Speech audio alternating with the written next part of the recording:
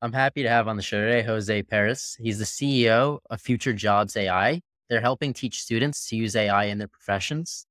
And we're just talking about one of the first projects. You invested 50,000 into an early AI project and how the first go around doesn't always work. So tell us what happened and why you're still in AI after that. Yes.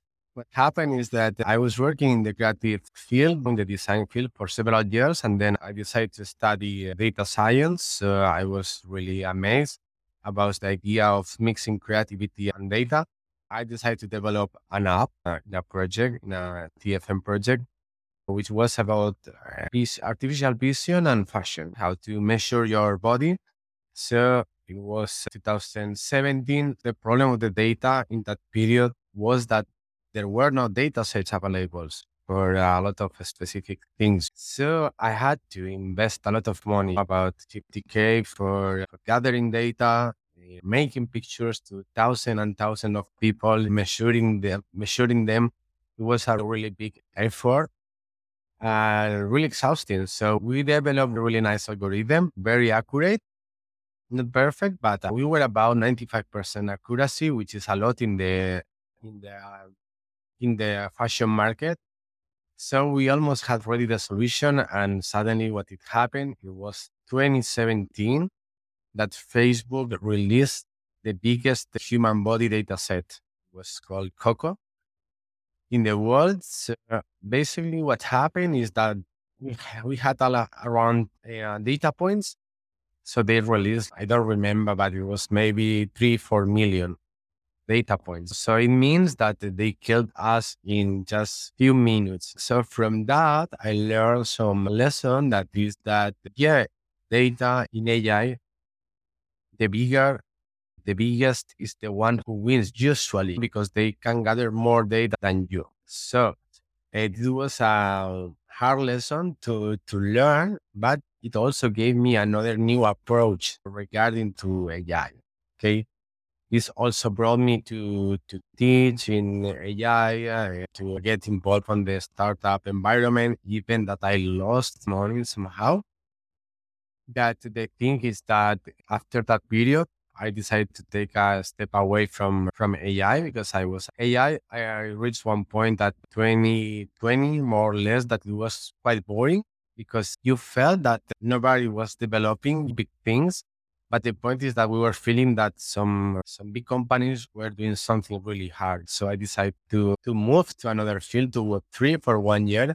And then when it appeared, the beta version of GPT in 2021, I started to think about that something was going to change because this was the big model they were preparing.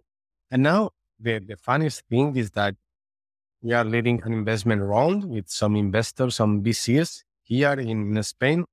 And some of them come to me to ask, but hey, we are looking for education, of course, but most we are looking for AI solution. So for me, it's funny to think about to connecting these dots because I'm always saying you're not going to develop an AI solution because somebody bigger than you, much bigger than you, can kill you in one update.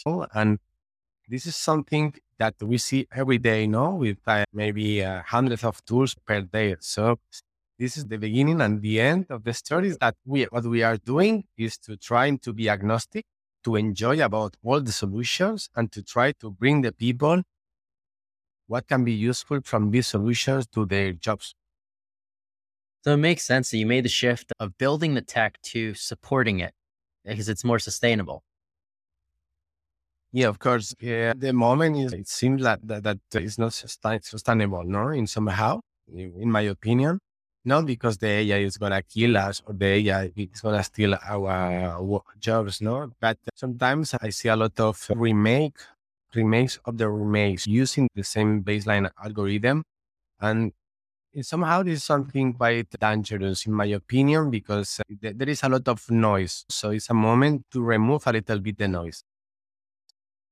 Yeah, it's the old business model, which is you had during the gold rush, right? All these people going to find gold, but the guys who were making money were selling picks and shovels. Yeah, yeah. So this is the approach, and I always say the same to some of those VCs that are looking for this gold. What I feel is that even the big companies, the big techs, in this, let's say, case, in this point where we are right now, they don't know how to play the rules because it's not the same developing software than developing algorithms, which are trained with- by communities. And maybe in India, you have a bigger community that they are leveling better and they are training better the algorithms, no? So I think that even the big companies, they don't know how to react because this is some kind of work of communities and nobody knows where are the better communities for developing. And so it means that they don't know where is the enemy. So this is the most difficult part. And the big companies they're trying to just buy everybody up.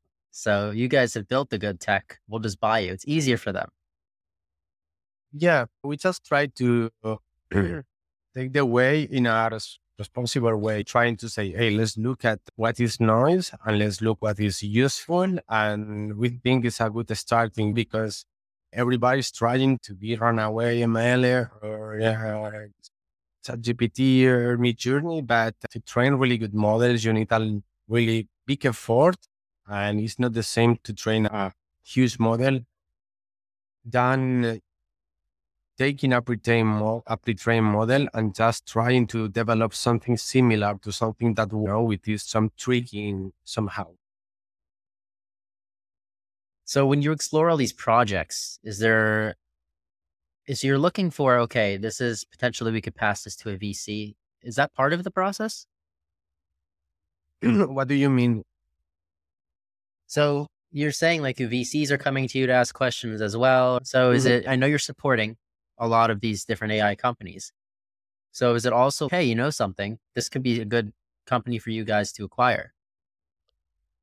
More or less the process with the VCs is that what we do more is like we say, okay, of course there are really good new tools, but as we have been training models in the past, what we do is to try the best tools and trying to guess which are having the best performance, and we just teach about those tools and how to combine different ones. So for the VCs, it is being interesting. So we are quite happy about what is happening in the investment round. But from my point of view, as I told you, investing and trying to build a solution. And also I was advisoring another company, which they were building in Germany, kind of similar algorithm to mine. It happened the same to them. They invest $2 million. And I also told them that it's very difficult to fight against the huge data sets and the huge companies. So I think it needs a little bit a new approach than the one that we have right now.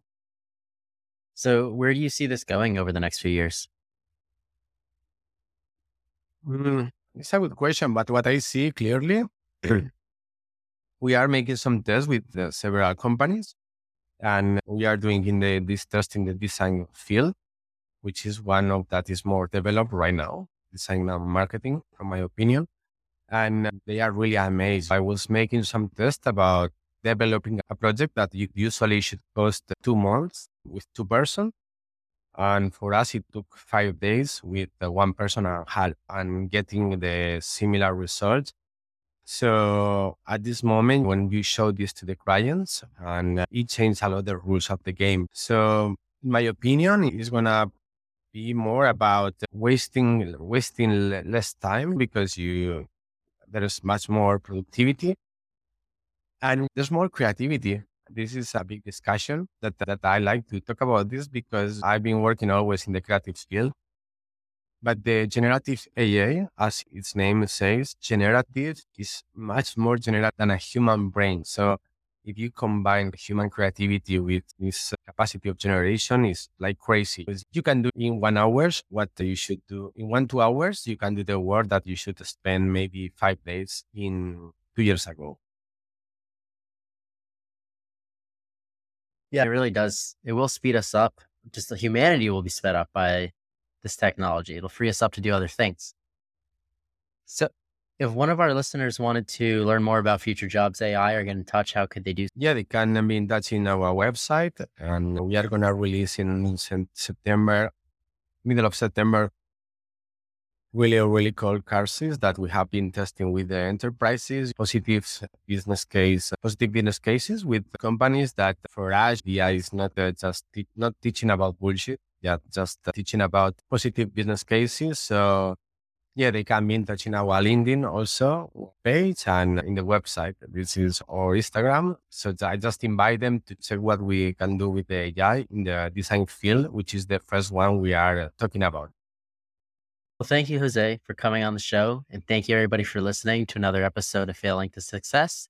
Make sure to smash that subscribe button. I'm your host, Chad Kalecki, and we'll see you next time.